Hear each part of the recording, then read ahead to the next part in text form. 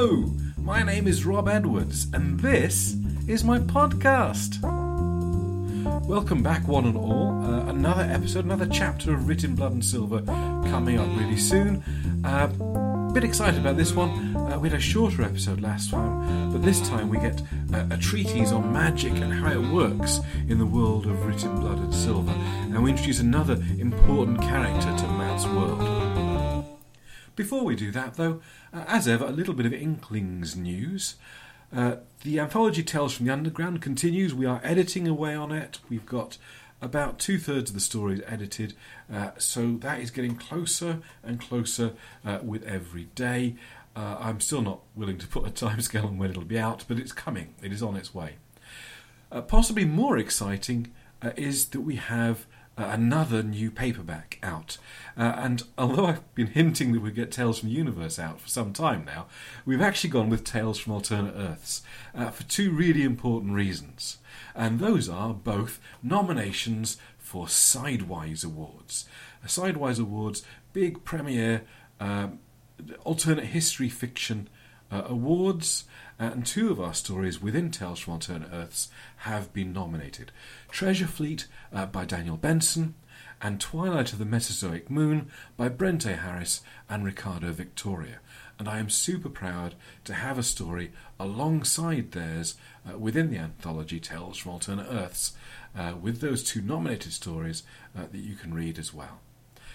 So, if you've not read Tales from Alternate Earths, please go pick up a copy. You can buy it now on Kindle format or on paperback, and you can read those two nominated stories and half a dozen more, including my story, Stargazing on Oxford Street. So go out and get yourself a copy of Tales from Alternate Earths. Enough news, time to get on with the actual episode for today. And this episode, as I mentioned in the intro, is an opportunity to talk a little bit about what magic is in the world of Writ in Blood and Silver. Previously on Writ in Blood and Silver. Dun dun dun dun dun dun dun dun dun dun dun dun dun. That was the worst yet. Matt Chambers, a computer programmer in London 1999, has been spending the last few weeks trying to ignore the fact that he now knows that demons stalk the London Underground, and dodging the two people who introduced him to this, Arthur Wessex, a cursed wizard, and Broden, a resurrected warlord from Atlantis. Unfortunately, magic has now knocked on Matt's door, and as he's trying on a fancy dress costume, accidentally blows up his bathroom mirror. And now the continuation. Chapter 6. Wisdom of the Camel. Another shard fell from the mirror into the bathroom sink. It shattered. Matt stared at the fragments of himself. One end of the false beard came astray again, and he stared at his reflection in the shards for a moment longer, beard askew. "No," he said. "No, no, no. I know what this means. Wessex was bloody right. Damn!" He ripped off the false beard and shucked out the ridiculous cloak. Small mirror shards scattered everywhere, but that was a problem for later. For now, he needed to get out of the house. He pulled his jacket on and slammed the front door closed behind him. Having done that, though, he wasn't sure where he was going. So he just walked, and as he did, he began to process what he had felt. There was no denying he had not touched the mirror, but something he had done had caused it to break. He remembered a rush of something, an energy building inside him and flowing out through his hands, a strange, almost euphoric sensation that had flitted through his head before what he had done had really sunk in. It had felt almost exactly unlike the headaches the men in red caused. Was he imagining that connection? No way to say for sure. Did it change anything? It still didn't mean he was as important as Wessex claimed, but it clearly did mean something. No tricks or sleight of hand. There was a genuine thing here he couldn't explain.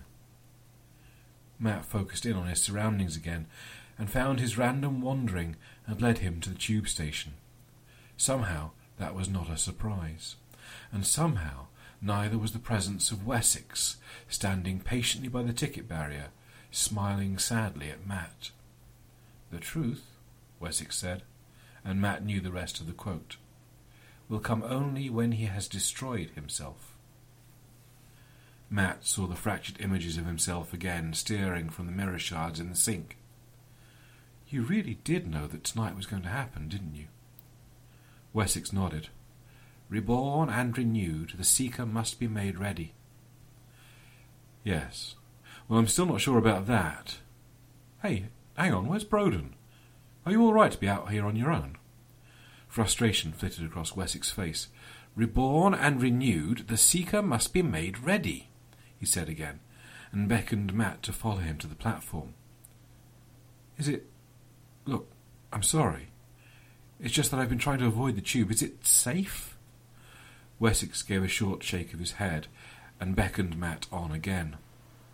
"Well, that's not helpful. Wessex, can you promise me something?" Wessex glanced at his watch, then back at the platform before nodding. Look, I want to know. This is my life. It's changing. I don't see a way back from this. I can't help but look at the world differently now, and I'm not sure I like it. But after Dave, can you promise me, my friends, what's happening to me? Can you promise it won't hurt them? Can you promise it won't hurt Kate?" Wessex opened his mouth to speak, but no words came out. He looked pained. He shook his head as though trying to clear it, then opened his mouth to speak once more. His shoulders slumped, and then, in a quiet, resigned voice, he simply repeated, "The Seeker must be made ready." Matt nodded.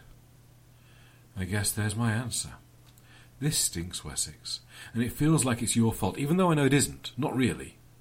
I'll come, don't worry, but I want you to know, this stinks." Wessex nodded, his eyes sad. They sat in silence as the tube took them back into the city again. Wessex's hands never stopped moving, his fingers twisting in complex patterns as he moved his hands together and apart. Matt remembered the first time he'd seen Wessex doing this, thinking it looked like Wessex was playing cat's cradle but without the string. Now, though, Matt could almost see a hint, a glimmer, of something between Wessex's hands. Whether because of Wessex or in spite of him, there was no sign of Volnarch's minions. There was a brief moment when there was a flash of red as they changed at bank for the northern line, but it was a false alarm. They left the train at Elephant and Castle, and Wessex led them to the stairs rather than the lift. Slowly they wound their way up to ground level, Wessex stopping several times to catch his breath. They emerged at a big roundabout, busy with traffic even this late in the evening. Matt looked around. "Why have you brought us here, of all places? I thought we were going to your lab to make me ready. Why is that shopping centre pink?" Not waiting for the lights, Wessex shooed Matt across the dual carriageway. They dodged buses and headed for a smaller side street. There, in the middle of a row of boarded-up shops, was a rather dilapidated pub, a faded sign showing the picture of a camel standing in front of a tall tower. Inside the pub was dark, quiet, and smelled slightly unpleasant, damp in the walls, Matt guessed. There were no customers as far as Matt could see, and the barman sat behind the bar dozing in a chair, feet up, a half-eaten packet of pork scratchings resting on his ample stomach. Wessex walked to the bar and tapped the service bell. It gave a dull thunk noise. The barman didn't open his eyes. "We got no bottled beers, no cocktails, no soft drinks, and the Guinness is off. You might want to try the Prince of Wales." "The Seeker must be made ready," said Wessex. "Crap," said the barman. He opened his eyes and stared at Wessex before finally shifting his gaze to Matt. "He don't look like much, although he's had a bit of a brush already, I see. Well, that'll help. Come on, if we're doing this, might as well do it with alcohol. Usual for you, Arthur? What's the Seeker want?" The barman stood, scattering pork scratchings on the floor. As he did, he moved his left hand in a very precise motion, and the pub seemed to ripple around them. The room grew brighter, and a fire leapt to life in the fireplace.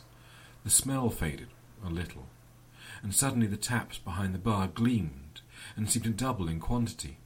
The whole place took on a much more welcoming air. Matt stared. Good, isn't it? Always wanted my own boozer growing up. Finally got the money together for it and found I liked owning a pub, but not so much having customers. I'll keep it on as a nice quiet place to kip and for entertaining you celebrity types. Name's Pete. Pete Allen. What'll it be? The Guinness is actually off as it goes. Pete poured them all drinks and motioned them across to a table. Carefully he slid the bolt on the front door. Don't want to spoil the ambulance and all that, he said, then joined them.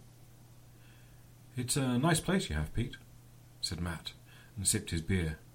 And you pull a good pint. Thanks very much. Be obliged if you don't tell your friends. So, has himself found a way to tell you why you're here? You were expecting me? Expecting, dreading, hoping? Yeah. Not necessarily tonight, but it was only a matter of time, I suppose. I seen the signs, felt them. The Northern Line passes right under here, and every now and then you can't get help but a flash of it. Might even be what's wrong with the Guinness, come to think of it. Pete took a long draught from his own beer. Look, I'm not smart like Arthur, nor as strong as you look to be. My magic is really all a few glamours and tricks. Useful stuff, no denying, but not about to set the world on fire. But I'm a better teacher than Arthur can be for you right now. And as for Broden... He's not here, I see. I appreciate the consideration, Arthur. As for Broden, him and I don't entirely get along, and, well, I suppose that makes no odds to you as it goes. But even so, his way of looking at magic is too old. Too old? Asked Matt. But surely magic is old. I mean, wizards and demons and all that Lord of the Rings stuff. It's all Middle Ages sort of thing. Although I guess if what Broden said is true, he's even older than that. No, you don't understand. And if I'm going to teach you anything, you need to understand this. It's kind of fundamental. Magic is changeable, adaptable. Its very nature is to fit around what's happening in the world. Sometimes it's loud, sometimes it's quiet. Middle Ages, granted, very loud. But as science has been doing its thing, magic's never really stopped doing its. It's always been subtle, sneaky. It breaks your actual laws of physics, always has. So it's well used to getting away with stuff it shouldn't. It's about what you see, about what you expect. Paul Daniels. You know Paul Daniels? What? Yes, of course. The stage magician. I used to watch him on TV. Not a lot, that kind of thing. Yeah, well, Paul's one of us. The fact that he's known as a stage magician makes it easy for him to slip in a little real magic now and again, just to keep the flame alive, so to speak. Matt snorted. What, really? Oh, yeah. Mind, he needn't have bothered. Said magic was loud in the Middle Ages.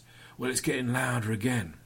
Books, computer games, TV shows, Dungeons and Bloody Dragons. Magic is coming back big time. I said it's about expecting stuff to work. The more magic is in the the zeitgeist, the more possible it is for a practitioner to work. And that's the thing. To really take advantage of what magic is now, you have to be of the time. Reckon that back in his day, Mr. Broden was stronger than all of us in this room put together. But at your strength, if we can find a ways for you to tap into magic as it is now, well, you're going to put him in the shade. Arthur got up, went to the bar and poured himself another drink. He stayed there, facing away from them. Now, I've made a deal with magic, finished Pete, ignoring the distraction. I found my way to get it to work. What we need to do for you is to find your way before it's too late. Now, you've done a little magic recently. I can see it on you. How'd you get it to work? It was an accident, really. My girlfriend's got me this wizard costume for a fancy dress party. I was staring at myself in the mirror, waved my hand a bit, and, well, zap. Said Pete, and took another long sip. Wait, You said I had to find my way to get at magic. Are you telling me that I'm going to have to wear a dressing gown and a fake beard for it to work? No, God, imagine that, Pete laughed. No, that was an accidental random firing thing. More like a flash in the pan than actual cooking. We need to get you cooking, or chefing, if we can. Well, that's a relief, I guess. The beard itches. So, how do we find my way? Is there a list of things to try? Not quite. It's different for everyone. It's more about who you are. Mr. Broden's all about that sword of his. Arthur, he's about the science of magic, so his manifests through his lab and alchemy and even spells. But it doesn't have to be. There's a lass over in Ealing who does magic with sex. But we're all a bit embarrassed to talk about her. Me, as you see, my magic is all about beer. Matt looked at his empty glass. Perhaps mine is too. I made this one disappear. Ha! You're a funny one here, Arthur. I like him. Get him another, and me too while you're over there. Now, we can't just jump into cooking with you, but it doesn't mean we can't make an omelette or two first to get you a grounding. First thing we need to do is give you an understanding of the basics. Break a few eggs. Then we can add some cheese and... You know what, forget the cooking metaphor, it's not helping anymore. First, we need to get you to perceive magic. You got some of that already, I can tell. But you need to do it a bit more unconscious. Relax, the beer will help with that.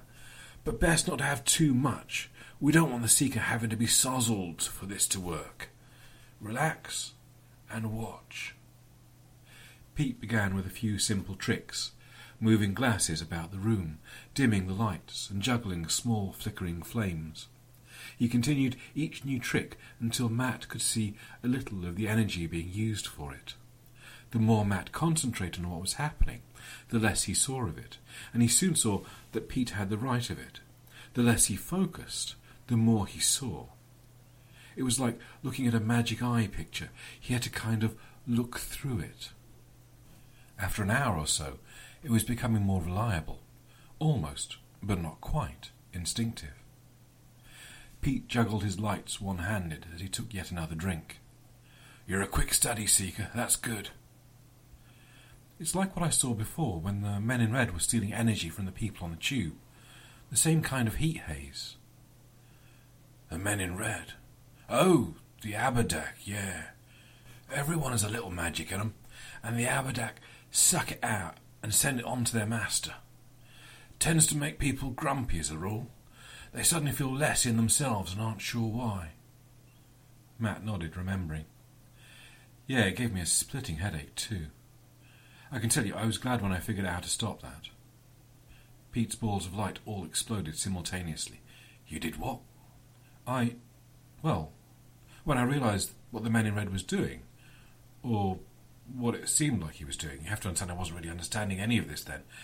I don't know, I just sort of said no, and it stopped. Wessex and Pete were both staring at him. Pete was clearly astonished, but Wessex looked odd. There was a strange light in his eyes, an intensity Matt had never seen before.